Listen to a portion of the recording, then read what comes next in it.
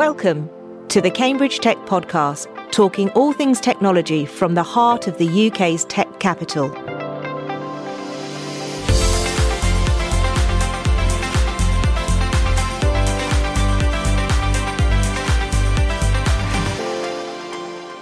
Here are your hosts, Faye Holland and James Parton. Hi, I'm Faye. And I'm James. Joining us today is Dan Rook, who is the COO and co-founder of Start Codon, a life science accelerator and fund here in the city, and I'm really looking forward to exploring how the support ecosystem in Cambridge has developed over time. So Dan, thanks so much for joining us on the show today. Why don't we get started by getting to know you a little bit better? So why don't you tell us a little bit about your background? Yeah, so a slightly unusual background, I guess, to get to where I've got to, which started off life doing a law degree post college. Got that, did a postgraduate in qualification in law, then decided that I didn't want to be a lawyer, so I joined the police force for a few years, which was enlightening to say the least. And then decided I did want to be a lawyer. Came back into being a lawyer for several years. Went through the whole collapsing of Lehman's, which as a corporate lawyer wasn't a fun time to be a lawyer, I've got to be honest with you. And then ended up moving post-Lehman's into Cambridge, into a law firm called Taylor Vinters, where I became a technology lawyer, and then spent most of my career in Cambridge. The majority of that having been at Taylor Vinters, a large venture capital technology-focused law firm called Taylor Wessing, which I stayed till 2016.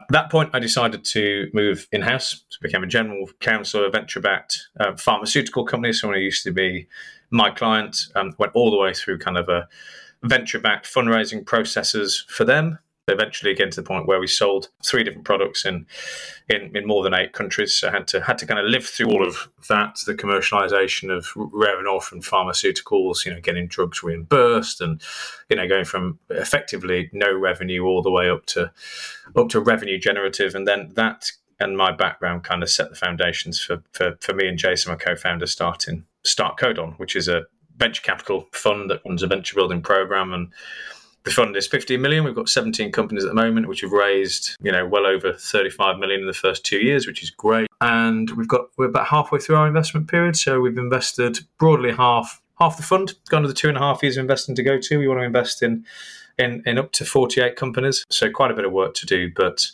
yeah, that is all going well. But a slightly different background, I guess, in many ways to venture capital than you might expect. Yeah, I mean, it sounds like, a really varied set of experiences there. Obviously, you got exposure to, I guess, the world of startups through Taylor Vinters and technology law roles you were performing.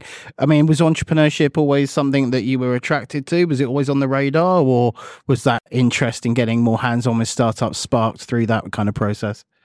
I think I just get bored, to be honest. I think that's the driver. That's the driver behind it. So you kind of get to a point as a lawyer where you either want to do the law, you want to sell services, or you want to do something different that expands your skill set. And I found that I was doing very large financings, particularly at Taylor Wessing. They were great, but you're doing much of the same stuff. It's not cookie cutter stuff, but it is. There's a lot of similarities in what you do day to day, and it can be very rewarding when you get a deal done. But ultimately, it's for me, it wasn't what I wanted. So for me, the desire, call it entrepreneurship, call it what you want, but the desire to kind of do what I've done has really come about from wanting to learn more about the industry, learn more about finance, hone my skills as a kind of, I guess, I consider myself an executive in many ways nowadays, but, give myself a rounded skill set. And I guess with that comes a degree of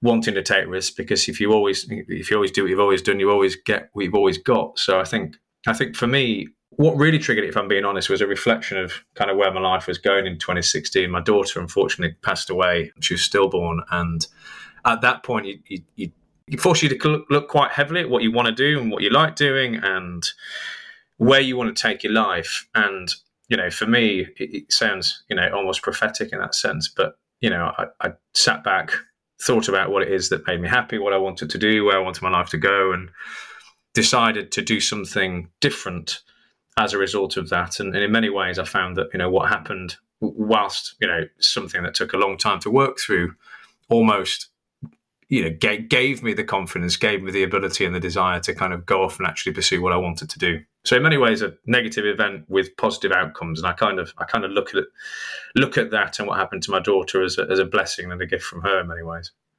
Thanks for that, Dan. So with regards to, you're on the entrepreneurship journey now, can we just unpick a few things that you started to talk about?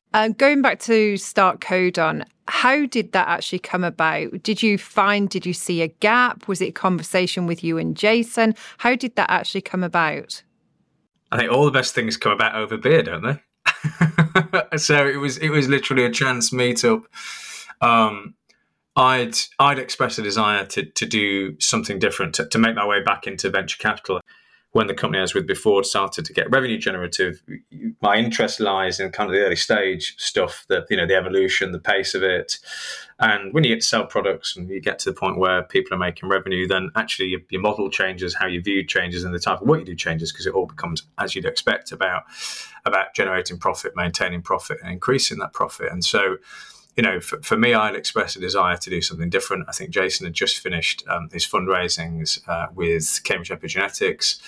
And I think we've both been talking to the same people from being in the venture capital space. And it was a chance meetup of minds over a drink where, we started talking about this. And it kind of went from there. And the desire was really a view of, look, we think there's a gap. A translational gap is where we came out between looking at university funding and institutional funding of healthcare and life science products, and the kind of valley of death between the grant kind of academic funding side of it and the commercial side of it. And I think for us, we saw a gap there which needed to be filled. I think we do lack, particularly in healthcare, not as much in kind of mainstream tech, but in healthcare we do lack that translational piece, that valley of death where academic financing ends and commercial financing starts. The intention was always to bridge that, to improve the translation of technology and of science from academia to a commercial entity, with a view of ultimately,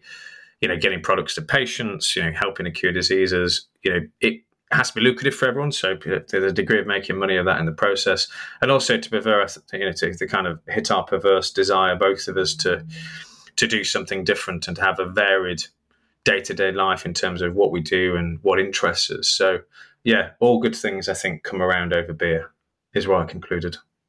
I think there's many a programme in Cambridge that talks about chance encounters. So I think you're on the mark, that a lot of conversations happen in the pub and in the networking activities. Did it happen in the lab, or was it in the pub? That's Jason's bar, right? The lab. But yeah, it is, yeah. So not in the lab. We have done a few chance encounters in the lab, but not. No, this was in a different pub.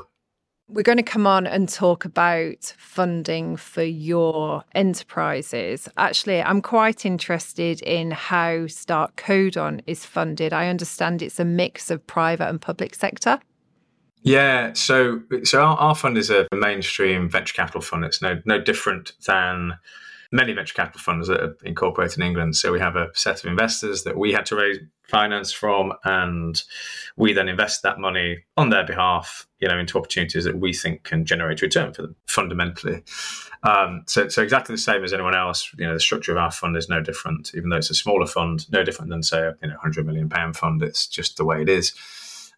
So, for us, our view was to get a nice spread of a small number of investors, which fulfilled both strategic aims in terms of giving us access to pharma, because we're a healthcare life science only fund, and that access is really important. So we've been very lucky to be supported by Genentech and Novartis, which is good for them because it gives them in many ways sight of some of the deals that we're doing. There's no rights of first refusal or anything like that, but pharma comes into fund for strategic reasons, so that gives us access to that element.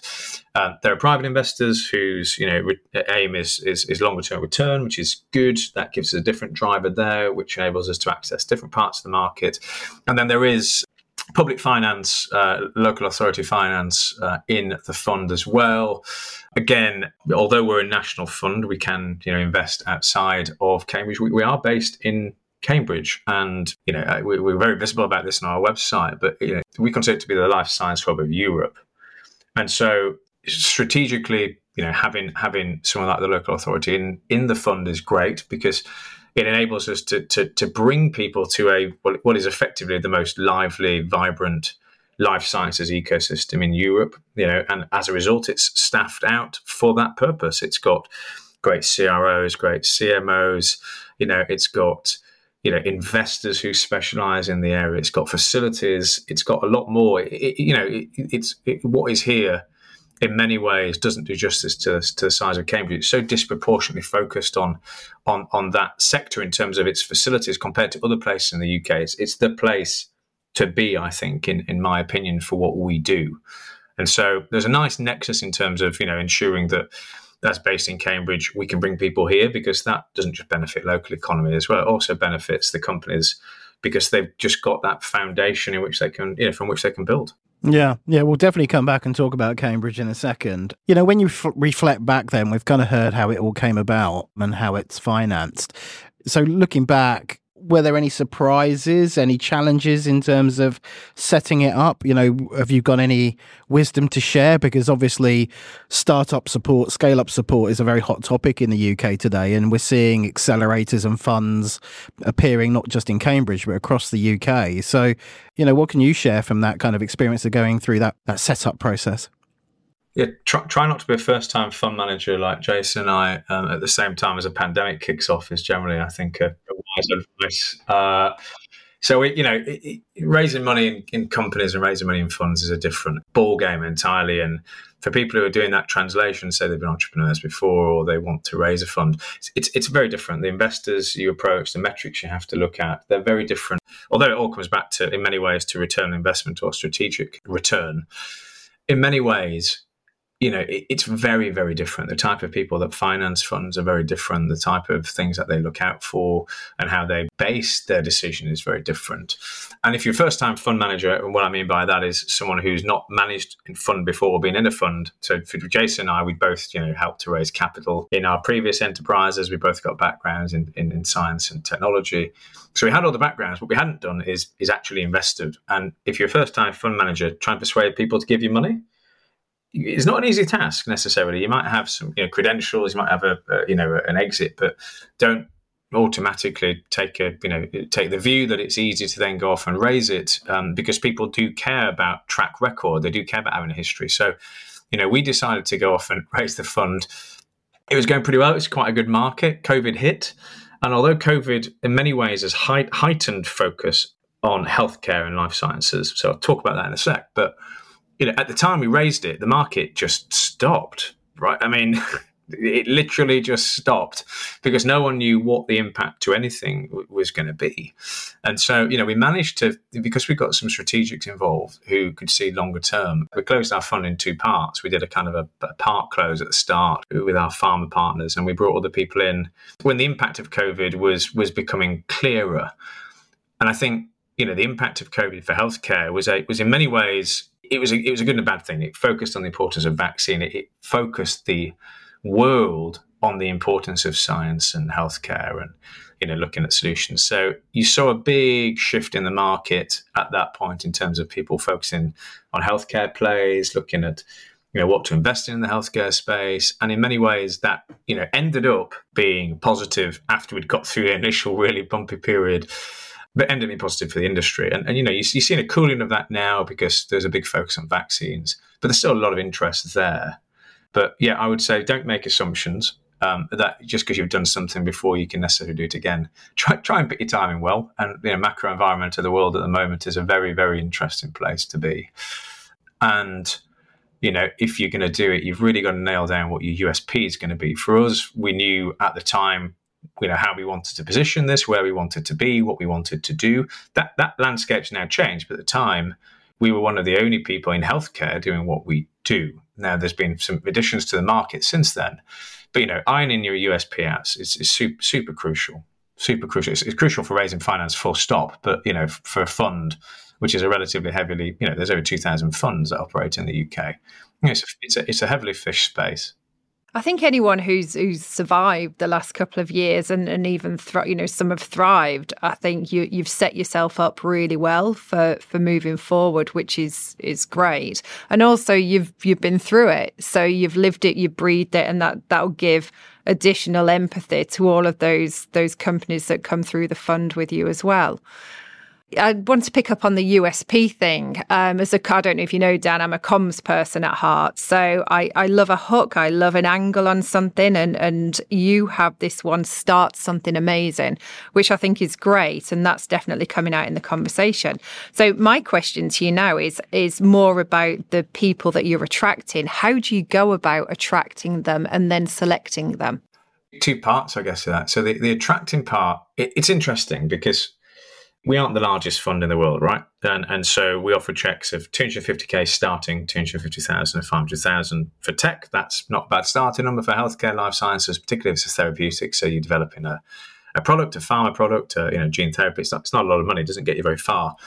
And so the instant reaction, and you find this a lot, scientists are very, very committed to what they're doing. And therefore, there is a degree of being siloed on what they're doing and thinking that in many ways that, what they've got could be the next big thing, could be a great thing for what they're looking at. And in many instances, it can be.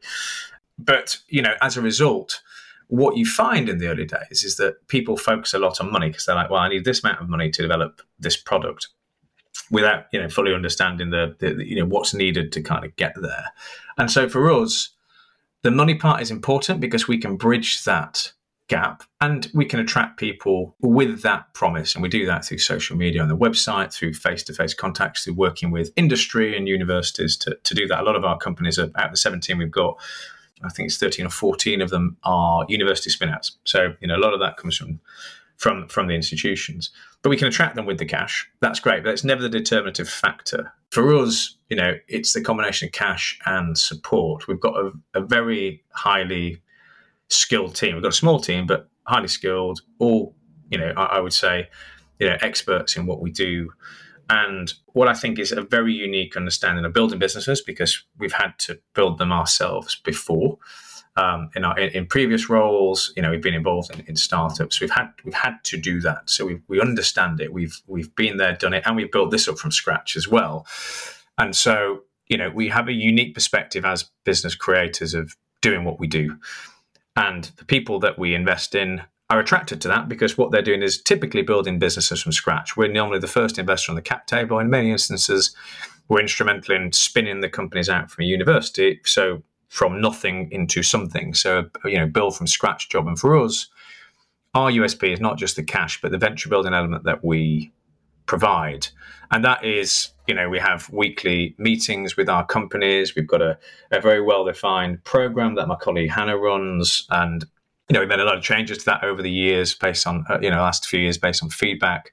But, the idea of that is to help upskill the founders on areas that they might reasonably wish to be upskilled on and give them insights. We've got a database in the background that we can use to help founders. We've got a great network of people who we work with, whether that be investors or pharma partners through our fund or otherwise. And it's really access to all of that, the people, and the fact we can provide genuine hands-on support having done what we've done is, I think, what resonates with a lot of the people that we invest in the most. It's kind of like, look, guys, we've been there, we've done that, we've been in the trenches. Yes, there are other people that can offer more money. Number one, how much money do you reasonably need at this point? Number two, actually, for a lot of people, they think they're ready for more money than they actually are. And they need to build up their team. They need to build up, what they can do, not just through cash, but, otherwise, just their people strategy. So we can do that. And just on people, we've also, we're also one of the few funds that has a talent director, Em Plowman, who's amazing. And her job is to work with the companies on talent strategy.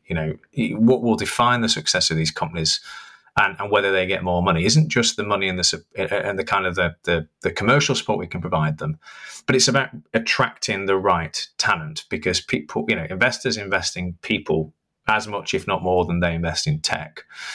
And for us, having access to that network, having some of Em's specialisms to help us build these companies, to help us find the right people to drive them, is what is going to set them apart, and is the reason why our companies, in the first 2 years, we've invested less than half of our fund, and they've raised, well over 35 million. So, it's really important. It's a really important focus area that I think we can offer that other people can't at the stage that we invest in.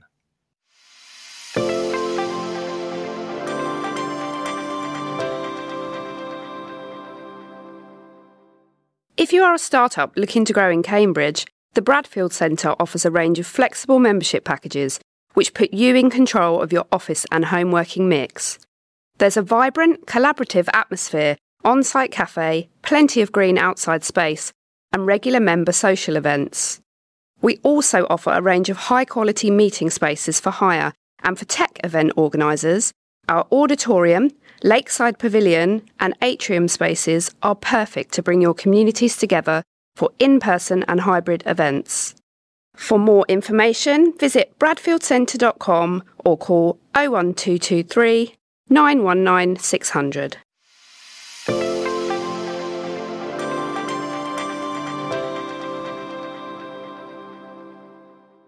Can you give us a flavour of, maybe just as a barometer of how healthy the UK life sciences sector is? How many companies do you get applying for each cohort? Are you massively oversubscribed? And if you are, how do you go through that selection process? And do you encourage people to apply for the next cohort? What does that look like?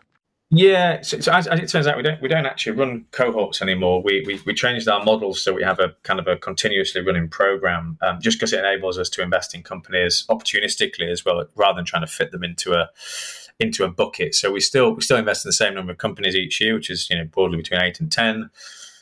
We still run the program. It's just we run it differently to fit around a slightly changed investment mandate. But fundamentally, we are doing the same thing. I'd say we're actually doing more than we originally said we were going to do. In terms of filtering, we have a network of people who work for us who do some initial triaging. We've got an investment director, Michael Solarco, alongside Jason. We filter companies out from the applications.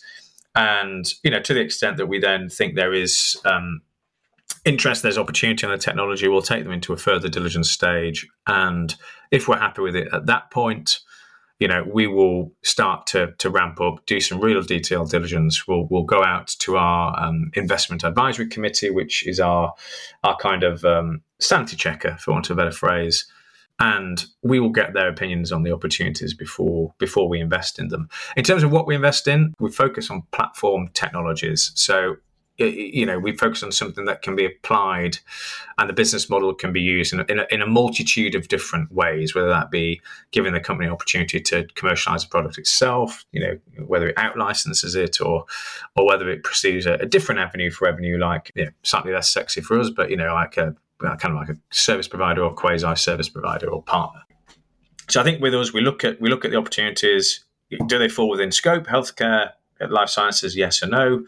In which case, then what are they doing? Are they a platform play? If they're not, if they're just we've got one asset that we want to develop, take a risk on us, we'll pass, because we like the variability. Because companies need to pivot in the early days, and sometimes what they think they're going to do isn't what they end up doing. But you need to have that optionality to do that. So is it a platform play? And then we come down to the fact of, right, okay, look, what's the team like? How receptive are the team to bringing others on? Because it's often the case that the people who start the business won't come into it. If they're academics, they'll, many of them have a lab that they want to work in. So then you've got to look at how you staff the business, how you resource it. What are the people like? Do they want to bring other people, other executives onto the board or not? If the answer to that is no, it puts a question in our mind, because we've got to be able to grow a company based on the team. And so we do kind of a multi-pronged assessment based on whether it's the right fit, what the team is like, what the technology is like. And at the end of it, what we then do is we look at the company and say, right, realistically, in light of what this company needs to do, can we exit it within X number of years? We've got quite a long fund, but we still need to divest of our investments within 10 years or so. And so we also have a look as to the type of technology. And what you see a lot of funds doing is they invest in longer term plays at the start of their fund, which is what we've done. And they start to invest in differentiated plays that they can look to exit on a slightly shorter timescale later on in the fund, because they've got to divest their investments towards the end of their fund life. So all of those factors come in. Are we oversubscribed? Yeah, we get a lot of deal flow. We get a lot of deal flow from words of mouth, from social media. We built up the social media profile quite extensively over the first 2.5 years of being in operation. And for us, and also from direct referrals and introductions. So it's a filtering process each year. And, what we hope to come out with from that is the right companies that fit our mantra, what we want to do, and want to grow a business in the way that we want to help them grow it, that fits in with the profile. If that answers, it's quite a lot of stages to go in, unfortunately, but I don't think it's any different with a lot of venture funds. Going back to a couple of things you said there and just trying to get the Cambridge angle, you've said 13 to 14 out of 17 are from the university. Which universities and how many of them are Cambridge? Just under half of that from Cambridge. So they're from the ecosystem. The University of Cambridge is the most prolific university in the UK for doing spin-outs. It's certainly the most successful in terms of stats. But in terms of quanta, it does a lot of spin-outs per year. And, we're very, very lucky, I think, to be a part of that and very grateful to be a part of it. And there's some amazing, amazing technology that comes out of the university, which has a real focus on innovation. Outside of that, we've done spin-outs from Imperial College, from Warwick University. We're working on a couple of spin-outs from the south of England at the moment. We've done spin-outs out of Birmingham. And then we've done not necessarily spin-outs. We've done a couple out of that I can't really talk about, but out of existing companies, one of which is local. And then the rest of them out of the portfolio that are not spin-outs are opportunities that have come about from founders creating their own AP, maybe putting their own money into a business. And they're, a mixture of Cambridge. We've got one in Oxford and some others. So it's a nice mix of companies from the portfolio. And a lot of those, some of them aren't based in Cambridge, but they resonate with the services and the breadth of offering that Cambridge can have. And a lot of them actually use service providers within the region, and or are looking to open up, offices in the region in the future. So although they're outside of Cambridge, Cambridge is in itself, does offer benefits from being connected to it. But we can invest, nationally. But it's just the region's just got such a good infrastructure that it doesn't make sense to ignore it. So, obviously, life science companies have a much longer gestation period than a tech startup. But, anyone breaking through, showing those kind of signs of high growth, any kind of stars in the portfolio that you could maybe talk about? Yeah, so a lot of our companies we don't shout about in the sense of it's not that we're not proud of them at all. We are very proud. It's just in the healthcare space, you find that sometimes if you profile raise too early, particularly when the company maybe hasn't, shored up its IP position, its intellectual property, its patents, that actually shouting about it can be negative. And so I think, from our perspective, our fund is, for its stage and size, it's performing very well. And it's just we're quite cautious about what we let into the market in terms of, shouting about what we do. And there's a process of announcing it at the right time. But, we keep largely quiet because our LPs, our investors don't need us, don't require us to shout about it. What they really care about is growing the company, is growing the technology. And if we choose to do that in the early days by intentionally staying quiet, which is what we do in a lot of instances. And in fact, some of the companies aren't on our website. So if anyone's gone on there and wanted me to talk about 17 and they're not being 17, it's because they're not on there for a reason. Not that I'm crap at maths, which would be a bit rubbish in finance. We're just quite careful about that. So do we have performers? Yes, we've done rounds for our companies over 10 million. We've got several potentially large rounds that we're negotiating at the moment. We've just finished our first Series A, and I think I can say in a company called Enhanced Genomics. And we've had some great performances, really high growth. We had a round that was oversubscribed by 4 million, as an example. Recently, that's not yet been announced, so I can't really talk about it. But yeah, we've got some great performers in the portfolio. We're raising not an insubstantial amount of money. We're talking, in the everything from kind of 2.5 million all the way up to, just over 10 million range. So all in all, really happy with it. For us, it shows what we're doing is working. A lot of the big performers, actually, the ones that have raised cash, in many ways, it validates our thesis because if we're the first, we've invested in 17 companies, right? 13 or so are spin-outs. 16 of the 17 were the first investor on the cap table. So we've been foundational in setting those companies up. So in many ways, each of these companies that raises finance, each of it that does well, validates the thesis that we've got, which is that we can there's an important role to play for private capital in translating good opportunities from the bench to a commercial entity. And so every company that we get that gets funded validates that thesis just by definition.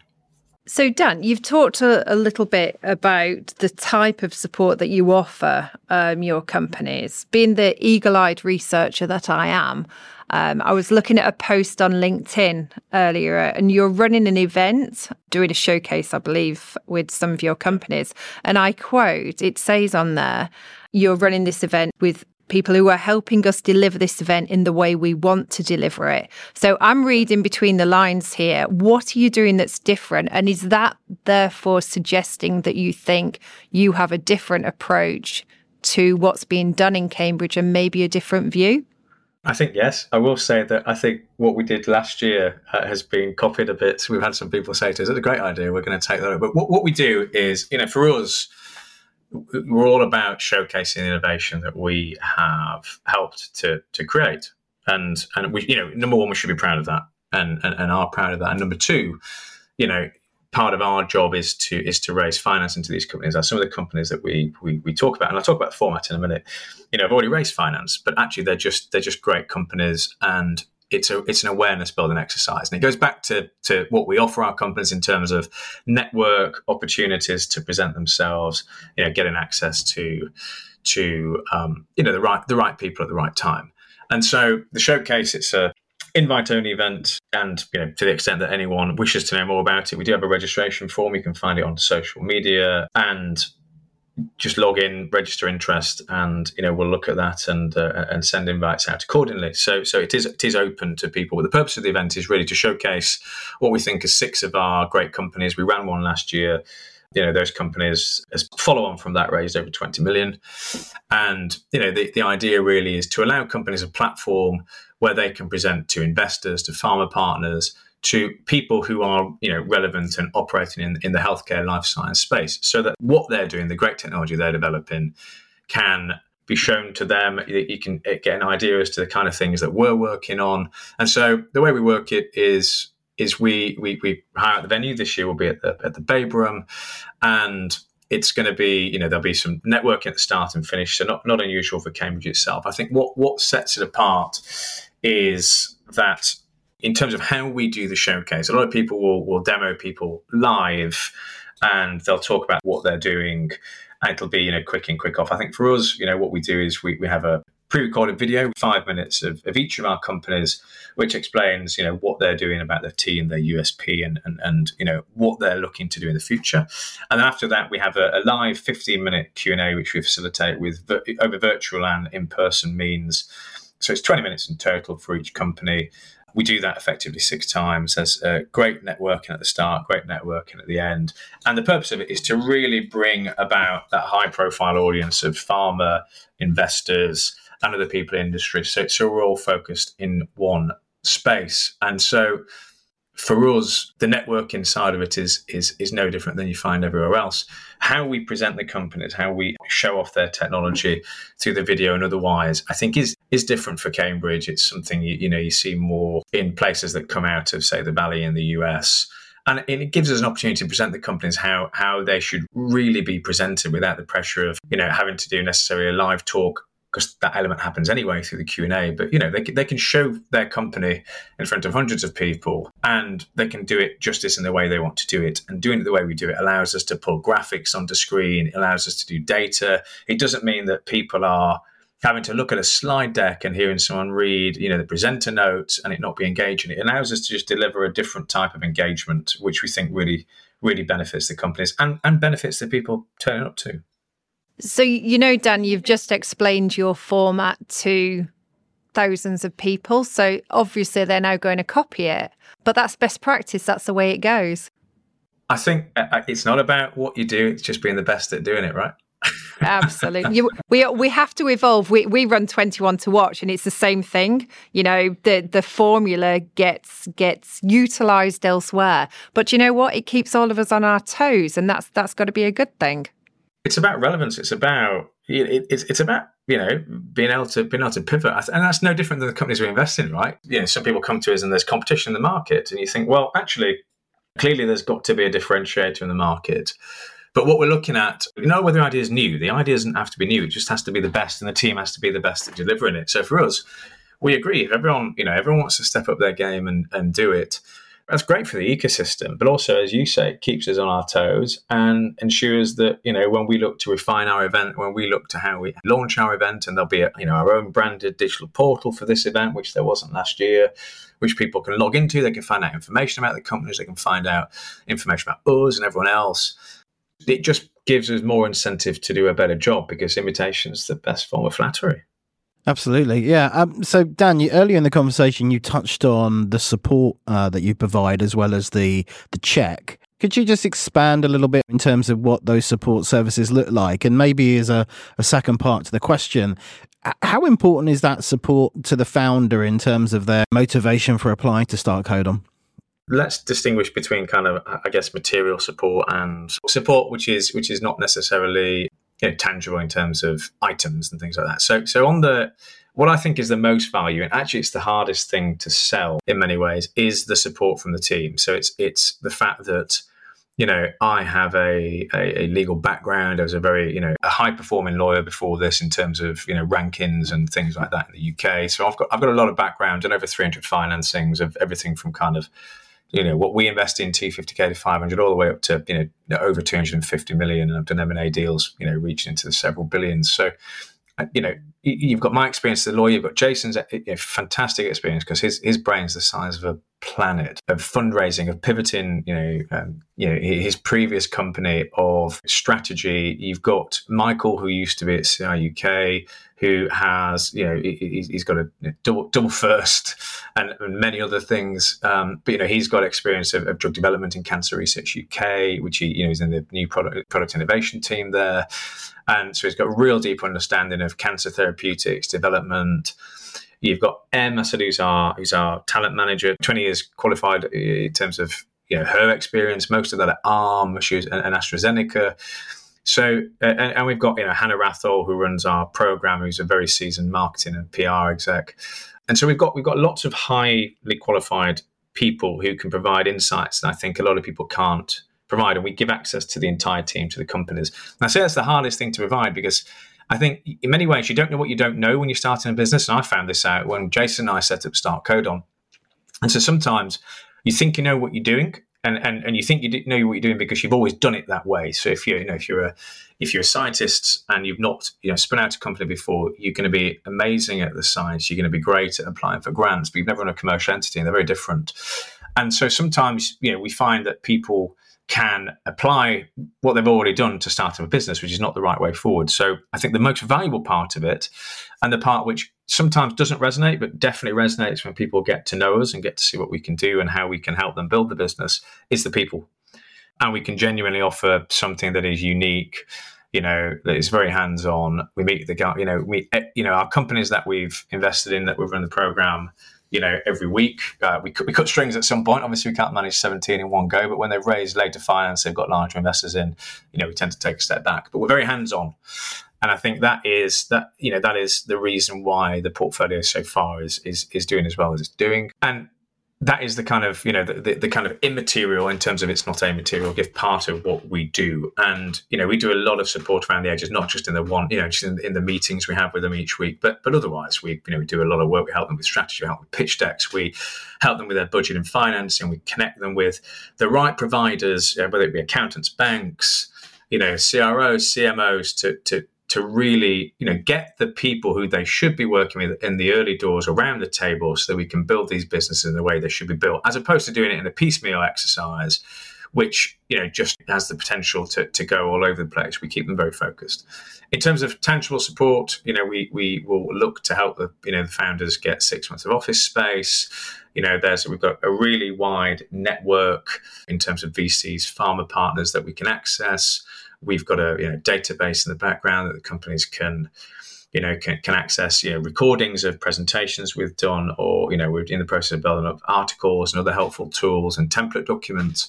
And then we've got the program itself, which Hannah runs, And that, consists of a lot of things, but, the core part of it is we run, quarterly sessions focused on different topics with our founders. We have keynote speakers that come to those, we have networking sessions at the end, and they are focused on, say, we call it the START program. It's, one is Start to Make Money. That's focused on financing, budget impacts. The next one is Start Talking with People. It's all to do with things like investor relations, PR and marketing. We have one that's focused on IP and one that's focused on people, on the importance that is people and HR and strategy. And we bring in specific people who can help really get in the weeds with the founders as part of that. And then we arrange the networking event accordingly. So it's a lot more around just the cash. And I think for us, we find that ends up being particularly useful for the founders because it helps them do what is, in fairness, a very hard transition journey normally from being an academic or being an inventor of intellectual property to being someone who's commercial, or at least enabling them to get people around the table who are, who've had experience, who might be more commercially minded, because some founders are very self-aware that that's not them, but they're equally open to enabling people to join the business who are. It's great, Dan. I mean, Start Code on there, you're definitely doing something very exciting. It's really holistic, completely integrated. And I have to say, I think the team, when they listen back, they'll be really pleased with you because you've showcased them all really beautifully. So well done with that one. How do people get in touch with you if they want to find out any more? We answer everything on the social media platforms. So if people want to get in contact via social media, they can. We have different forms on the websites, which integrates to our back-end system. So we have a form for people who want to be considered for investment, which then comes straight through to the team internally. We also have forms for people because, again, what we want to do is collaborate and help to build. And so we have a form for people who want to be involved in our companies as, say, as an advisor or a mentor or a director. What you can fill in, you can register, your background, your details. And then when we look as part of people strategy, in our network, it enables us to find those people through doing that. We run an intern program because I think it's important to give back. So we work a lot with the University of Cambridge, but we have interns and we also have placement schemes. If people are interested in getting experience, because that's really important for a lot of people who want to break into VC or consulting or pharma, we offer that, and you can register if you're a student listening to this, or actually, you just want to fill a gap on your CV, you can do that online. And then we have one for people who want to co-invest alongside us. So, they want to know more about the portfolio, they want to know more about working with us, either investing in our companies or investing in, alongside us in new opportunities. We allow people to kind of go on and register. So my recommendation would be, best way is to either reach out personally through socials or direct to our Start Code on website, or to register your interest through the website, and all of that will come back to us. It may mean we don't necessarily get in contact straight away if you're registering to be, say, a mentor, but the details are there. We do regular audits with every company that we invest in on who might be right for them to join, and we'll reach out if that experience resonates. That's brilliant. Thank you so much, and thank you very much for your time. Do pass on our regards to the rest of the team as well, and I'm sure we'll catch up at a networking gig at some point in the future.